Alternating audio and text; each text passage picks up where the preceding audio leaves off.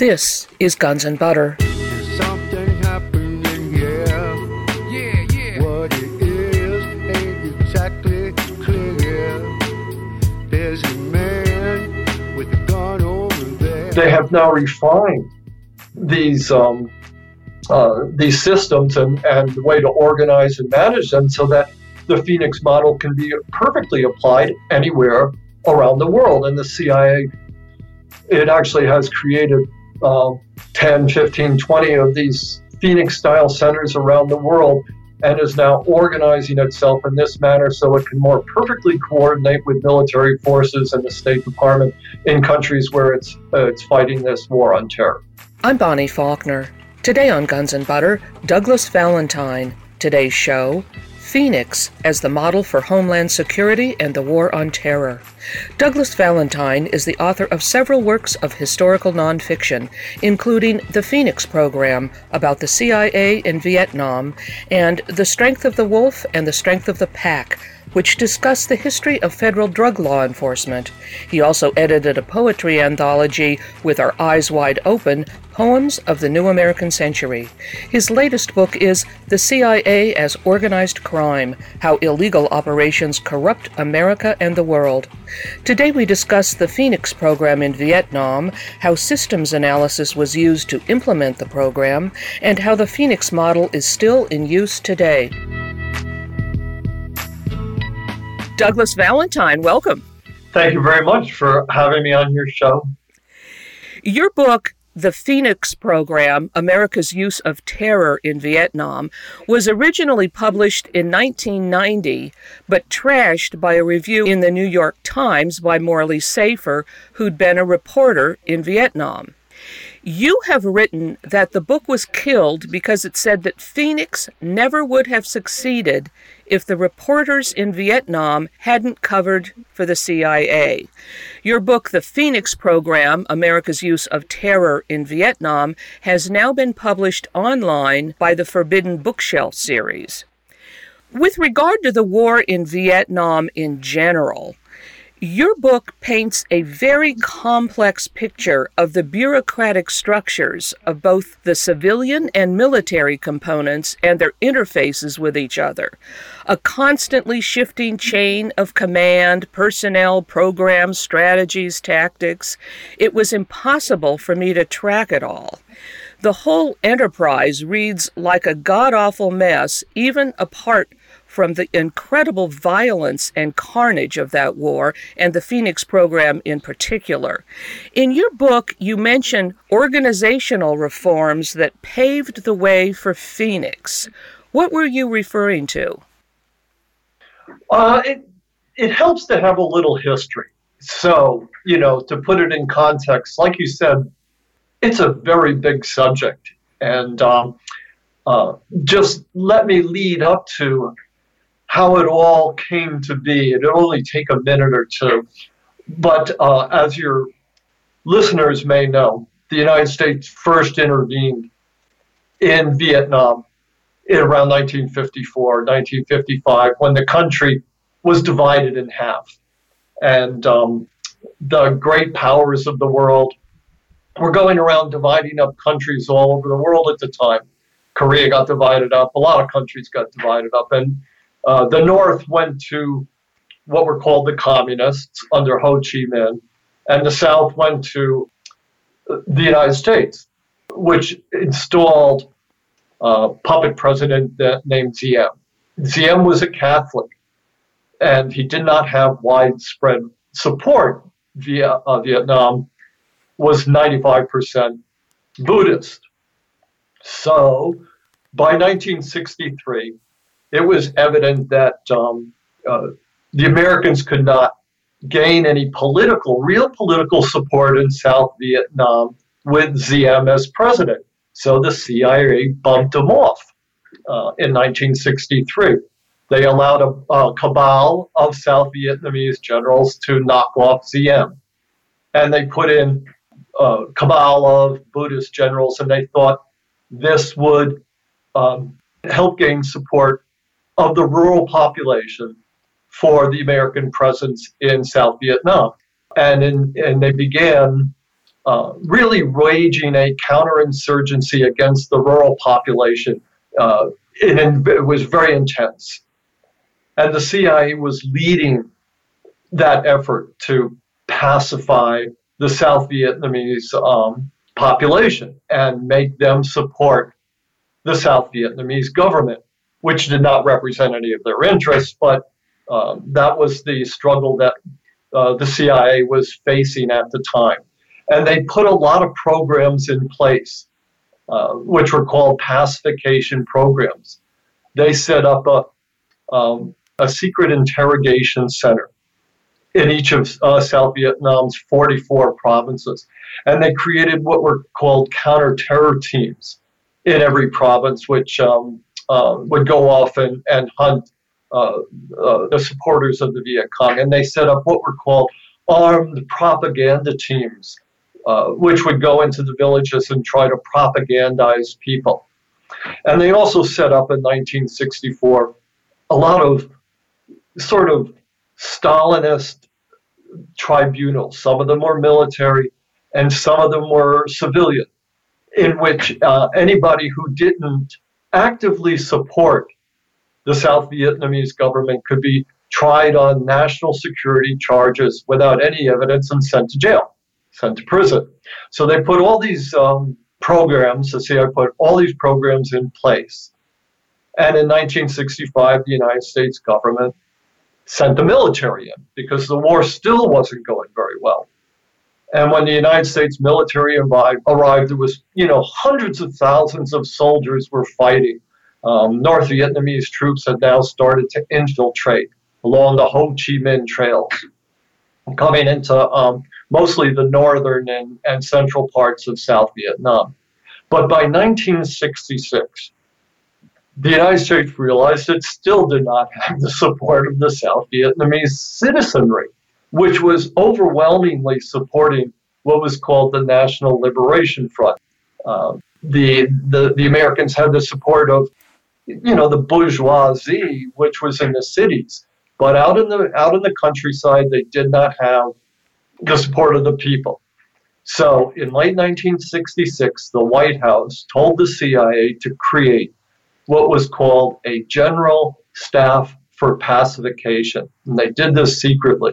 And by the summer of 1967, the CIA had created this General Staff for Pacification, which combined all of the CIA programs that it was conducting in the countryside and in the cities with all the U.S. military programs and all the State Department programs, all the South Vietnamese programs, which were involved in pacification. And that was called the Phoenix Program. The Phoenix Program was based on what you referred to earlier, systems theory, systems analysis. The idea was to coordinate all these many systems which were in place in South Vietnam and which were designed to pacify the South Vietnamese population. And they did this secretly, and they created this secret organization called Phoenix, which had, apart from its mission of coordinating some 25 or 30 different ongoing programs in South Vietnam, but it had the overall purpose of pacifying the South Vietnamese civilians, and that pacifying them meant either coercing or enticing them to support the government. And if they didn't support, off to jail they went, and no trial necessary. And the other part of Phoenix was what was called an attack on the Viet Cong infrastructure. This was the part of the Phoenix that's most known to people, the assassination squads, the torture centers. Through a nationwide network of informants, the CIA ran what was called the Homeland Informant Program, in which the police established informants in every village, in every district, in every province in South Vietnam that they could. And those informants would inform on any civilian who was in any way sympathetic to the National Liberation Front. Those names, people would be brought into the interrogation centers. They'd be worked over. They'd be made to inform. They'd be made to turn into double agents. And if they didn't, off to the security court they went, or they took them out back and shot them. And once they had the names of the people, and these are civilians, the civilian members who are secretly supporting the National Liberation Front. These are not soldiers. This is a woman who works in the Women's Liberation Unit, or somebody who's a courier, or somebody who's currying rice to Viet Cong guerrilla units. It was all civilians. Once they had identified these people, they would send out the CIA's hit teams, which were called counterterror teams. And the military lent support. The military provided most of the people that worked for the Phoenix program. It was always under CIA direction. And in the early years, it was largely staffed in the provinces by the CIA, but it was always under CIA direction. But once the majority of the people that worked for the Phoenix program were military people who were detailed to the CIA. And there was hundreds and thousands of these people. Plus there were thousands and thousands of South Vietnamese secret policemen. There were thousands of these armed propaganda teams, of hit teams. It was just a massive, massive undertaking. It was secret for the first 2 years, but it all relied on very sophisticated theories of, it was computerized, highly sophisticated theories of organization and management, which is why when the person who was detailed to create the Phoenix program was a guy I interviewed at length. His name was Nelson Brickham. He was a graduate from Yale. He was considered an organizational genius. And he described at length to me, and it's in the book, how he actually used models from Ford Motor Company and businesses, big corporations, in order to streamline and bureaucratize, which was essentially a system of political repression in South Vietnam. If you don't do what we want, either you get killed or you go to jail. And that's one of the best explanations I can give you about the Phoenix program. Of course, it's much more. It relies very much on corruption, on giving the South Vietnamese policemen an incentive to coerce and to bribe and extort South Vietnamese citizens. And it was done on a massive scale. And the whole idea was to give the policemen and the people who were collaborating with the United States a free hand to make money off this program. Otherwise, they wouldn't have done it. Just like the CIA allowed its generals and its politicians to import and sell heroin and other drugs in South Vietnam, they incentivized this program. And essentially it was they gave the police and the military a free hand to extort the people, and just totally fractures the society as a way of being able to either intimidate or coerce or entice somebody into working for the South Vietnamese government. And of course it didn't work. The people resisted in very heroic ways. And there's a lot of revisionist history about the Vietnam War now, and Phoenix is being touted as something that was actually very successful because it knocked off so many people. The program is estimated between 1967 and 1971 to have killed through the Phoenix assassination team some 30,000 people. The South Vietnamese put the figure at 40,000. My own estimate is that those are way off, and hundreds of thousands of people were killed.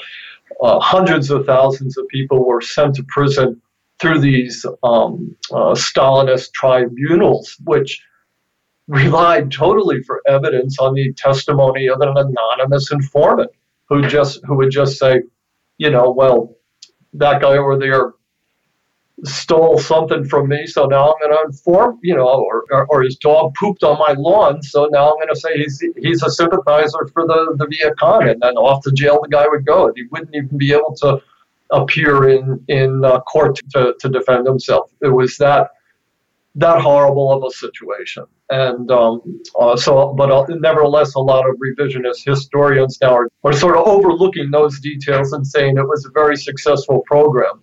And it has indeed served as the model nowadays for the war on terror and as a model for the Department of Homeland Security in terms of systems theory. I'm speaking with researcher and author Douglas Valentine. Today's show, Phoenix as the model for Homeland Security and the War on Terror. I'm Bonnie Faulkner. This is Guns and Butter. Was the Phoenix program in effect all through the war up until the end of the Vietnam War, or did they ever end it? No, it went through a couple of different manifestations, but it never ended. I have seen telegrams in a Freedom of Information Act request as late as 1975 talking about how, the Phoenix program was still in effect. There was a negotiated ceasefire. This is at the end of 1972. And the villages that were actually supporting the National Liberation Front would actually start waving, their flag. And according to CIA officers I talked to, this just made it easier now for them to send their Phoenix teams out there and knock these people off, because now they were no longer secret. They were just advertising themselves. And that's one of the reasons that the ceasefire failed. Just like all these ceasefires that the United States is negotiating in Syria or wherever always seem to fail because, like all the treaties it negotiates, it never abides by them. And the greatest method for not abiding by any of these treaties is that the CIA is always behind the scenes operating in secret and trying to undermine them. And all the press corps, whether it's in Syria now, Iraq now, Afghanistan now, or back in South Vietnam during the war, all the national security correspondents, the press corps, know exactly what's going on, but they have a deal with the CIA. If they want to keep having access to the plans and strategies and programs that the CIA is clandestinely operating in a country, they have to keep their mouths shut. And if some national security correspondent gets moralistic about it, well, his editor and his publisher will fire him, send him off to Siberia. So it really is no distinction between the press and the CIA. These are the same people, the same class of people, and they have the same exact interests, and they have the same exact filters for making sure that nobody who is ideologically can't be assimilated is dispensed with. It never gets into that club. And again, these things have been solidified in America through the kind of organizational geniuses and management structures that were used to create the Phoenix program. These people are adept at creating the social structures and the political structures that keep us repressed. And they do the same thing in the United States that they do overseas. And I had the added advantage of being able to talk to close to 100 CIA officers who were involved in the Phoenix program. And they thought that William Colby, who was at one time the director of Central Intelligence and was the CIA officer most associated with the Phoenix program, he had actually liked my idea for a book, and it helped me, and it introduced me to a lot of these CIA officers, and they spoke openly to me. So even though it's a difficult subject to understand, and even though talking about systems management assumes that you have a capacity to understand how a lot of different systems are being juxtaposed, and that's difficult, and it's off-putting to a lot of people. But if you really want to understand how it goes, you have to spend the time trying to learn about it. You can't understand the petrochemical industry in a day. These things take a lot of serious study, and the Phoenix program was written with that in mind. That book that came out in 19 was that it would be a serious study that people would have to really spend a lot of time looking at in order to understand the complexities of political repression and social repression. It's not something that you can just say, well, Donald Trump's a billionaire and of course he's going to do it. You really got to understand the intricacies of it if you want to unravel it. I can certainly appreciate the complexity of it after looking at your book on the Phoenix program. You have mentioned that the Phoenix program was run by the CIA, and the CIA is considered a civilian organization rather than a military one. And you've already pointed out that of course they work together to implement the Phoenix program in Vietnam. That's a very complex interaction. With regard to the war on terror, Homeland Security, but specifically the Phoenix program in Vietnam, how would you analyze who had the upper hand? In your book, you've pointed out that the most important thing about counterterror was collecting intelligence. That was the most important thing. So did that make CIA structure really more important than the military? Yeah, in a word, because each of these two organizations, the Pentagon and the Department of Defense on the one hand, has a mandate, a congressional mandate. The military even has its own judicial system. It's a huge, immense society that exists somewhat apart, but parallel to civilian American society. And historically, the military at the highest levels is commanded by civilians. The president is a civilian, and he is the commander-in-chief.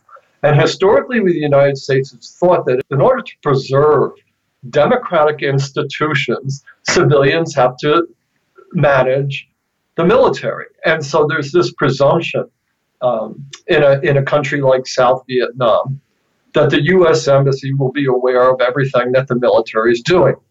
And the ambassador in any country will exercise control over the military. The military can't decide on its own to go into Homeland provinces in Afghanistan and start blowing up villages. They have to get their okay from the embassy and also from the National Security Council in the White House, which is another civilian organization reporting directly to the president.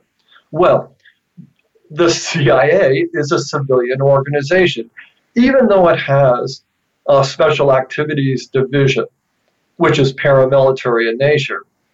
Its paramilitary force operates clandestinely, covertly, and you never hear about it. You'll not hear about the CIA and paramilitary forces that are operating around the world. And that's because the CIA paramilitary forces are targeted against civilians. As soon as you start fighting soldiers in another country, then the military comes in. And their mandate is to fight the military forces in another country. But the CIA fights guerrillas. It fights militias like you'll find in Iraq. It'll fight an organization that's said to be a non-state actor like ISIS.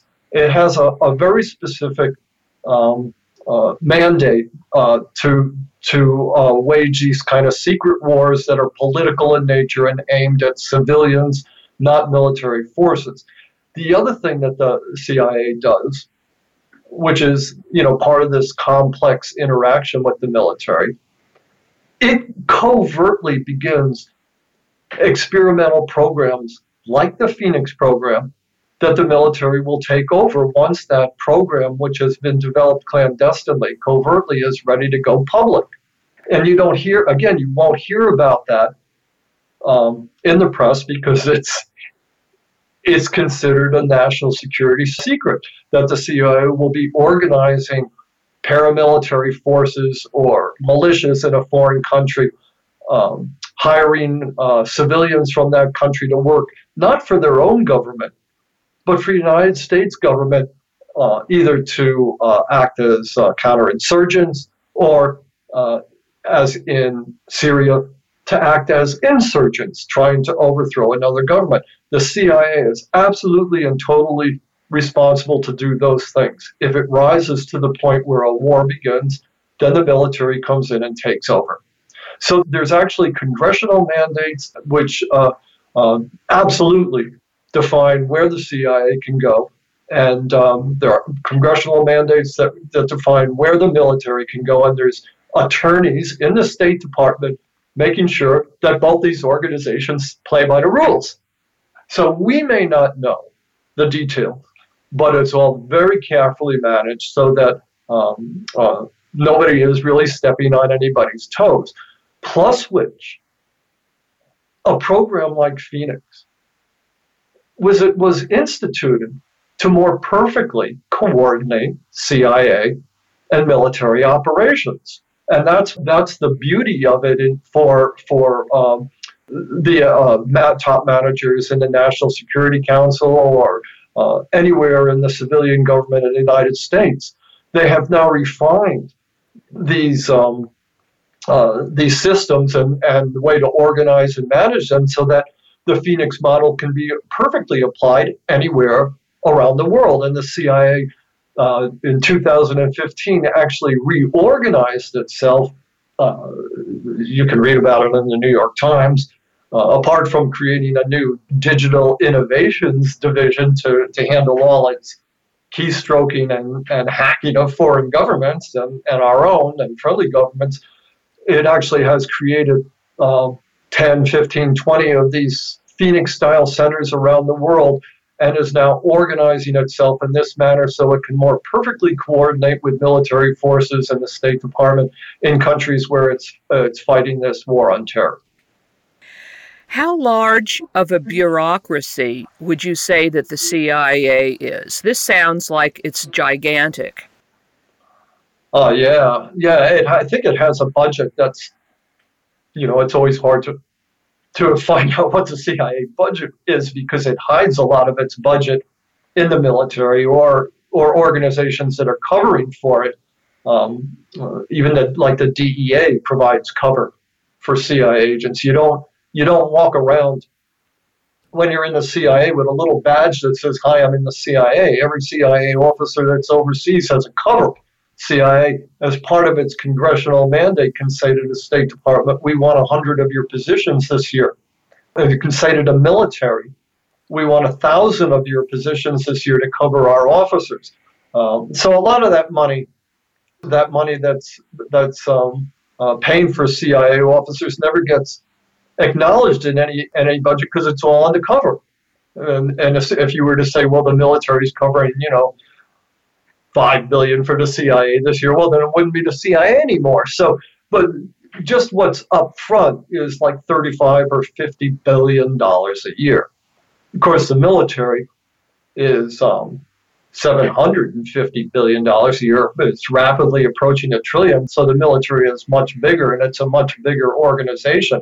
But in terms of affecting policy and in terms of having a political impact in the foreign countries that the United States would like to occupy militarily or overthrow, the CIA has a much wider intelligence network. There was recently an article that just talked about, even though all the attention goes to the new Joint Special Operations Command and the special forces in the military, that the CIA is really the force behind all these special forces program, and it's paving the way for them. The Joint Special Operations Command never goes into a country and starts operating there until the CIA has set the scene for them politically and corrupted the politicians in a particular country and made sure that they're going to allow the military to start sending special forces into a country. And the fact of the matter is that many of the highest ranking members of the military's Joint Special Operations Command are actually CIA officers operating under cover because, and it was the same back in Vietnam, you can't have the military going into a foreign country and wreaking political havoc. Everything has to be coordinated at a very high political level, which means liaison. The CIA has liaison with police officials, with government officials, with civilian officials, civilian businessmen, landowners, all sorts of people in foreign countries that are covert. And that's where the bread and butter is having this political support that allows the military to go in. Unless you understand that, you can't understand the distinction between the military and the CIA. And I can tell you right now, the American press corps is not going to tell you. They're not going to explain all this in the kind of detail that you need to know to understand not only the relationship between the CIA and its organization and operations overseas, but how it impacts things that happen here in the United States domestically. I'm speaking with researcher and author Douglas Valentine. Today's show, Phoenix as the model for Homeland Security and the War on Terror. I'm Bonnie Faulkner. This is Guns and Butter.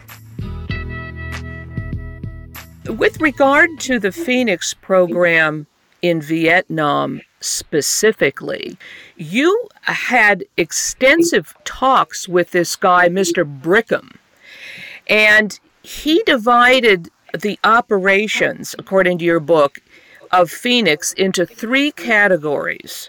The Hamlet Informant Program, which concerned low-level informants in the villages and hamlets.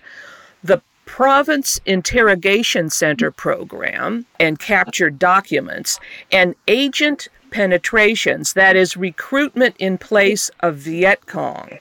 I was thinking maybe you could talk about these three different operations, and then ultimately about how some of these terror attacks that were instigated, that the people carrying them out would dress as if they were Viet Cong. They were like false flag operations all over the place, where these people that would stage attacks, violent attacks on the Vietnamese infrastructure, which is actually the just the people. They would be led to believe that these terror attacks were being carried out by the Viet Cong, when in fact they were being carried out by the South Vietnamese or the CIA or the U.S. military, right?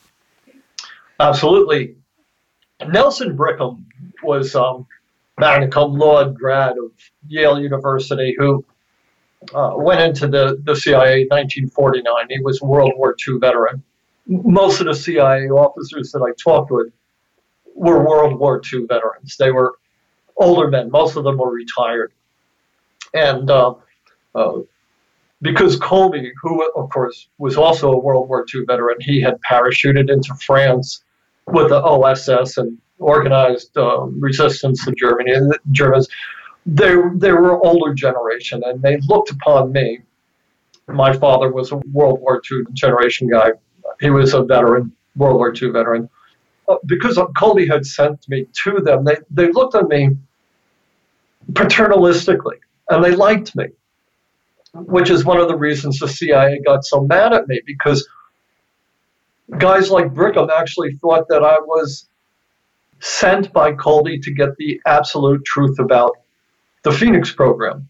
And so they spilled the beans. They told me things that you'll never hear a CIA officer talk about, things that you're not going to read about in a book written by some war correspondent who works for the New York Times or the Washington Post or the LA Times or CBS. You know, they don't get anecdotal. They don't talk about at length.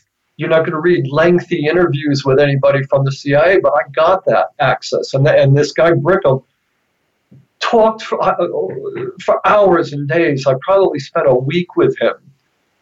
All my interviews with him are on the internet. They're online. Anybody who wants to listen to the interviews can go to them. I recorded them, so it's there.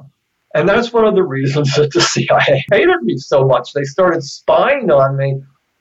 When I was doing this book, they actually, kept a file on me, which I got years later. But Brickham gave me the PhD level lesson in CIA operations, and that's all in the book. He talked not only about the Hamlet Informant Program, the interrogation centers, and the value of agent penetrations. he talked about it in detail. He named the CIA officers who were involved in these programs. He told me about the conflicts and the competitions that CIA officers had amongst themselves and how these things affected operations. For example, Brigham was in the Foreign Intelligence Staff. And within the CIA, the Foreign Intelligence Staff works in liaison with secret policemen in foreign countries. Bricham's, sort of main competitor was a guy named Donahue who ran the CIA's Covert Action Program. Brigham described that as an intelligence gathering operation that works undercover.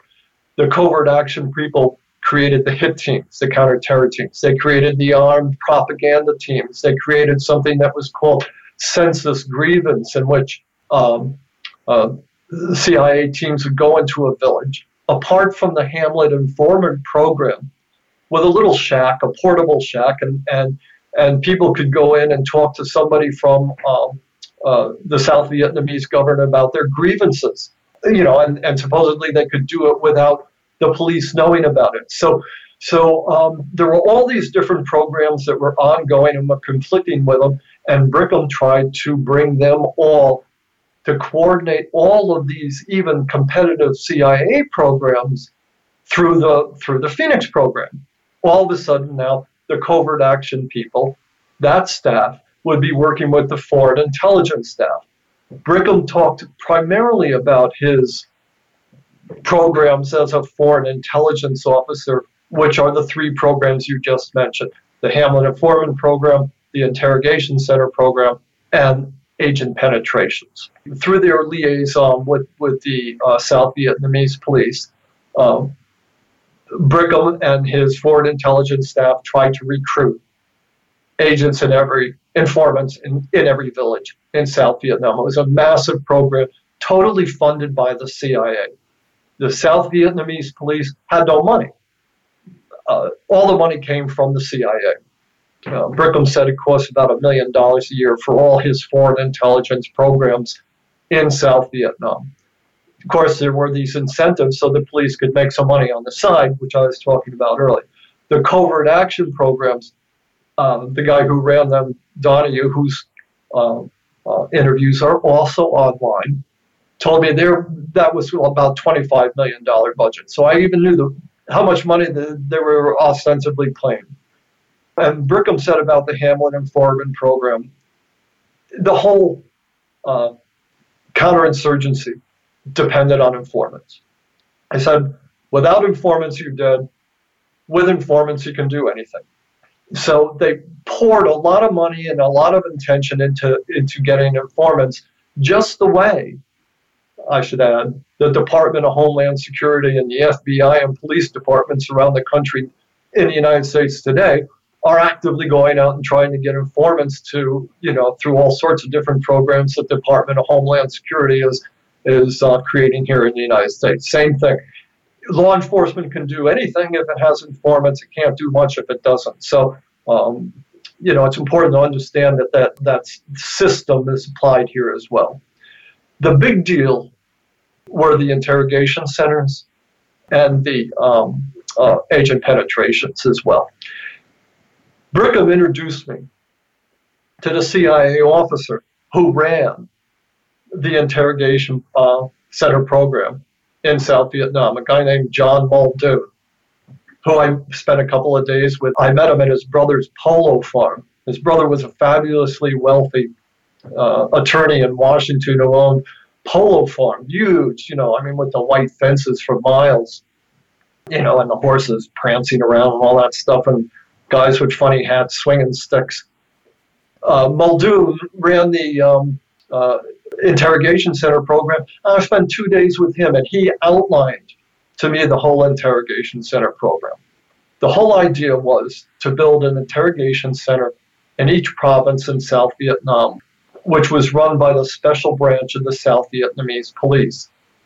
A CIA foreign intelligence officer in each province was in a liaison relationship. He was an advisor to the top special branch, South Vietnamese special branch officer in the province. And together, they would work on identifying members of the National Liberation Front. Informants would, say, well, Vin, over in that village, he is the party's district leader. And so the CIA would send a hit team from the covert action program to grab this guy, and they bring him to the interrogation center. The CIA started building these interrogation centers in early 1965. The company they hired to actually oversee the construction was an American corporation called Pacific Architects and Engineers. They had a blueprint. The CIA would buy property on the outskirts of the capital in the province, by 10, 20, 30 acres, clear it off. Pacific Architects and Engineers would hire a local South Vietnamese contractor, and they would go in, they would build an interrogation center. I describe them in the book and at length with this interview with Muldoon. And they would then give, free of charge, this interrogation center to the South Vietnamese police special branch.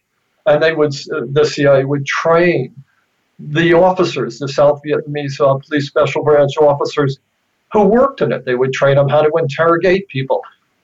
There was usually about 75 cells. So I outlined the whole detail of them. They're pretty much the model for all the black sites. These Phoenix interrogation centers, they almost look exactly, if you've ever seen a picture of like the black sites that the CIA has in Poland or Thailand or wherever, they basically use the same model. And the CIA, so they built an interrogation center in every province and hired the special branch people to run them, paid all their salaries, and they bugged them so that they wiretapped them, and they bugged the phones. The CIA would, wiretap the phones so that anything that the special branch people were saying, they would hear that too. And all the reports that came out of these interrogation centers were sent to CIA headquarters in Saigon. And if they got a clue about somebody who was very important in the National Liberation Front, rather than going after that person, they would begin an agent penetration operation, which is, according to Brickham, the most important thing that the CIA does. So now you get into real espionage intelligence operations when you start talking about agent penetrations.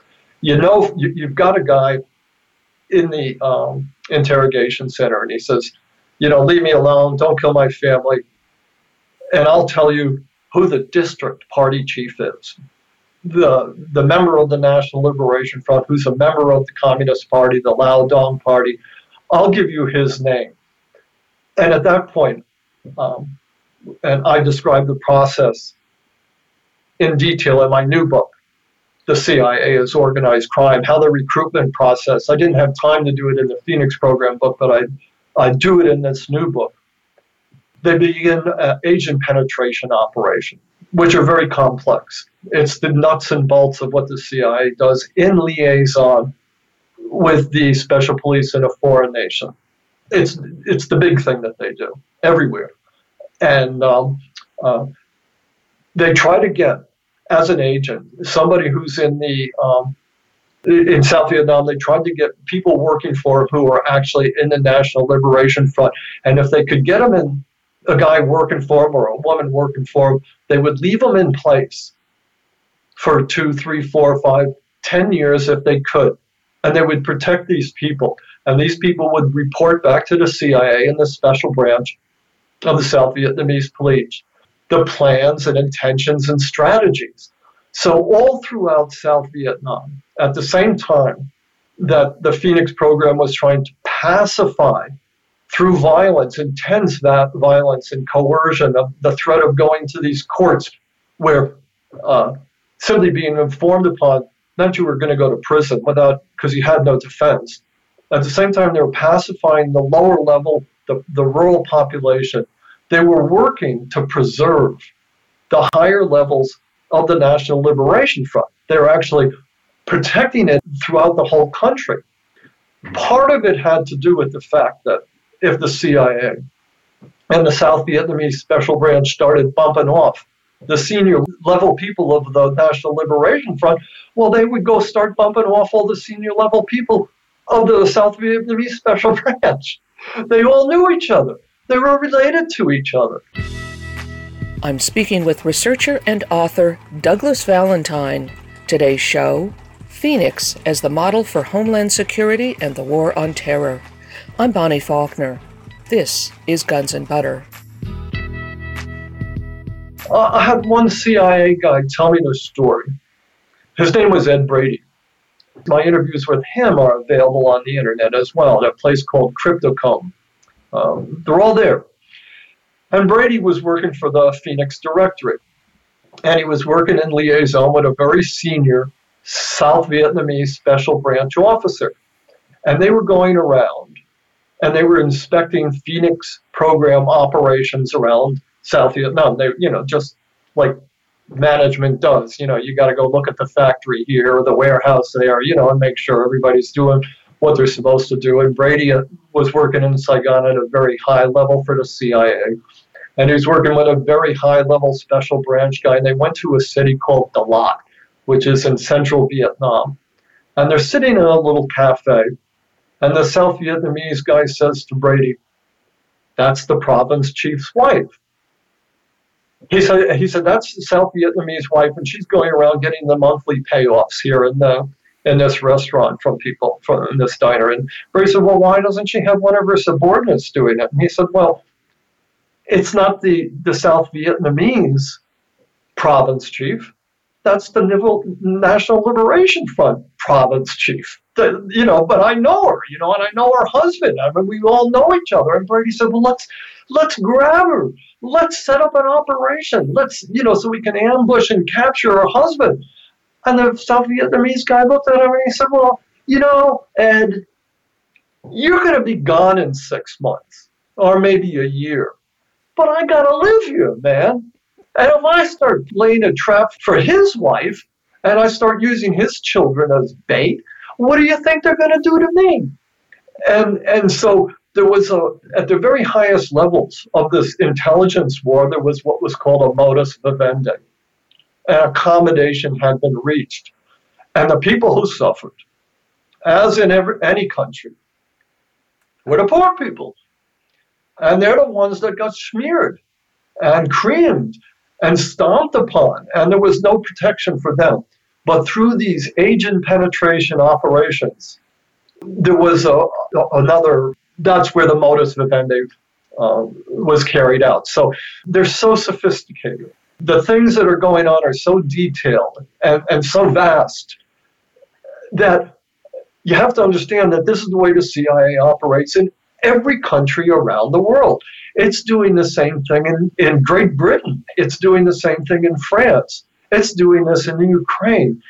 It took the CIA 20 years to get enough agents and enough agent penetrations and to corrupt enough secret policemen in Ukraine so that they could pull off the coup there that they pulled off a couple of years ago. That's something that the CIA does. That's not something that the military does.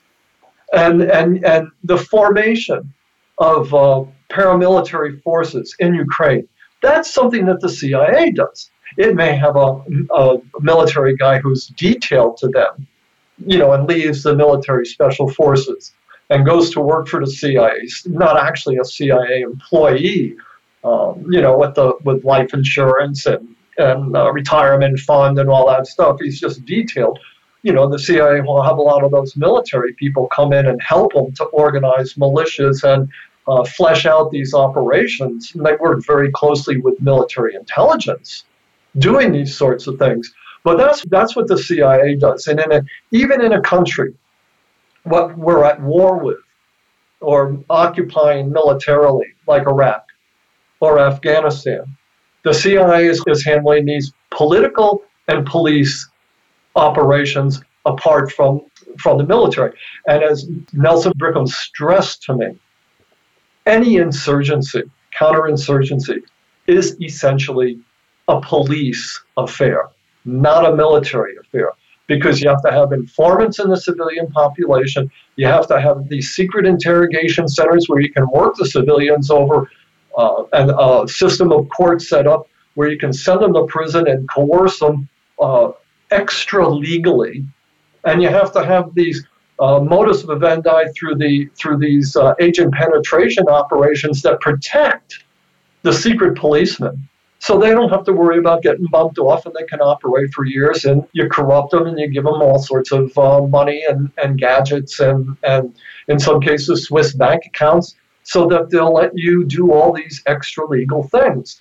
And these systems have all been perfected in the 75 years that the CIA has been operating, and now they're computerized, and now they're assimilated into the internet and all the digital things that are going on. And the guidelines with the military are refined. It's absolutely misinformation, and in some cases disinformation by people in the media, left, right, central, it doesn't matter, to think that somehow the military and the CIA are working at odds with each other.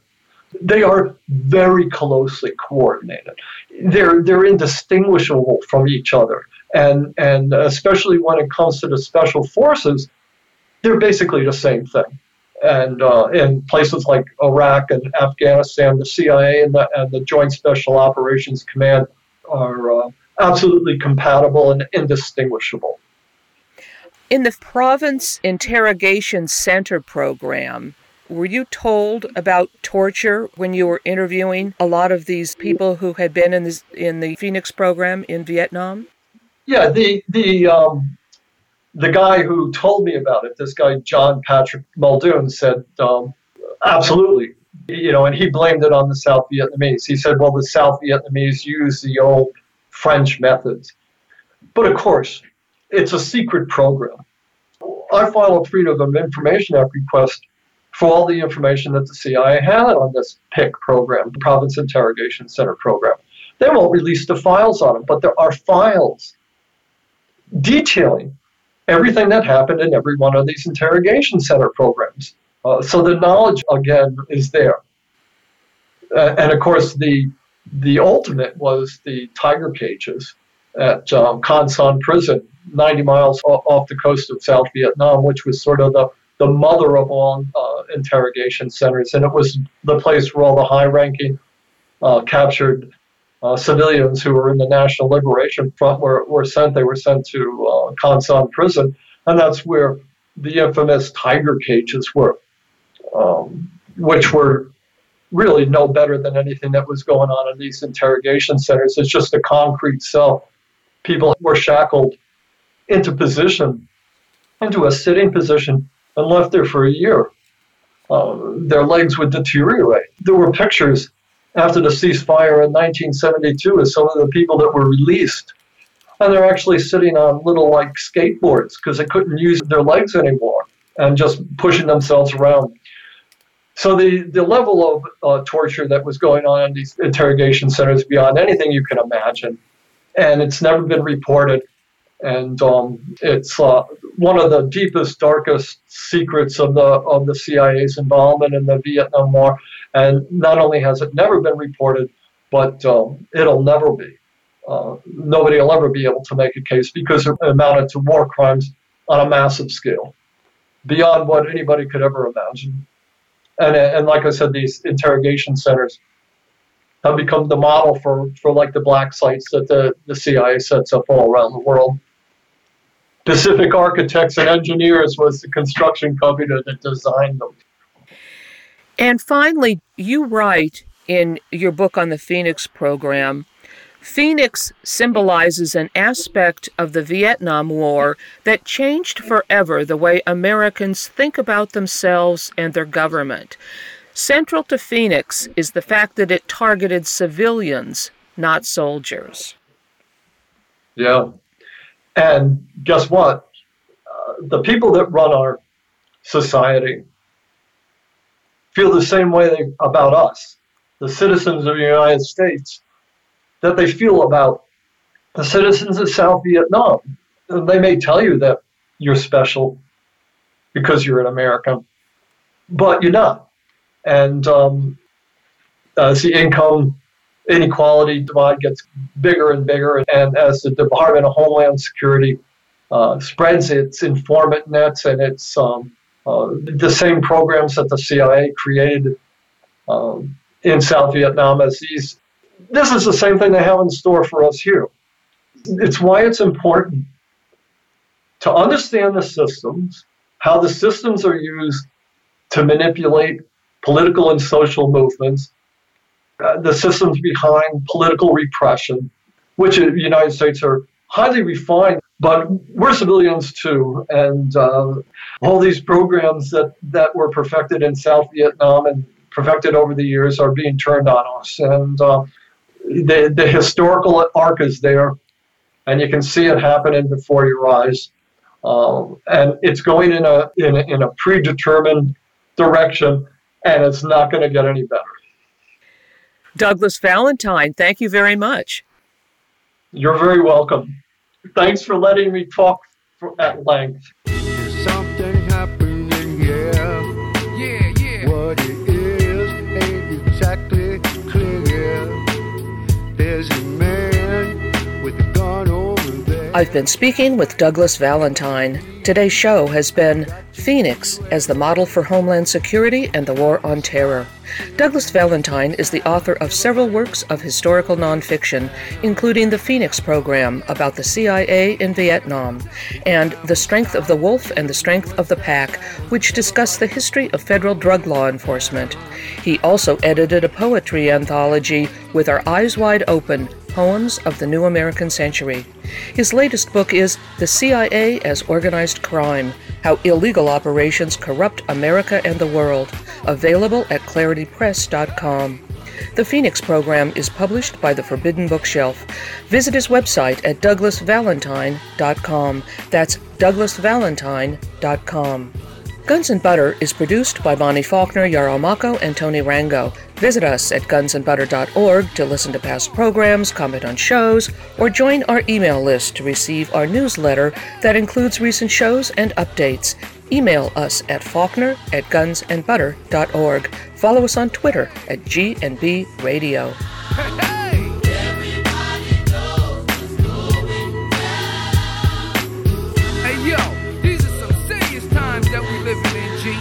And a new world order is about to begin. You know what I'm saying?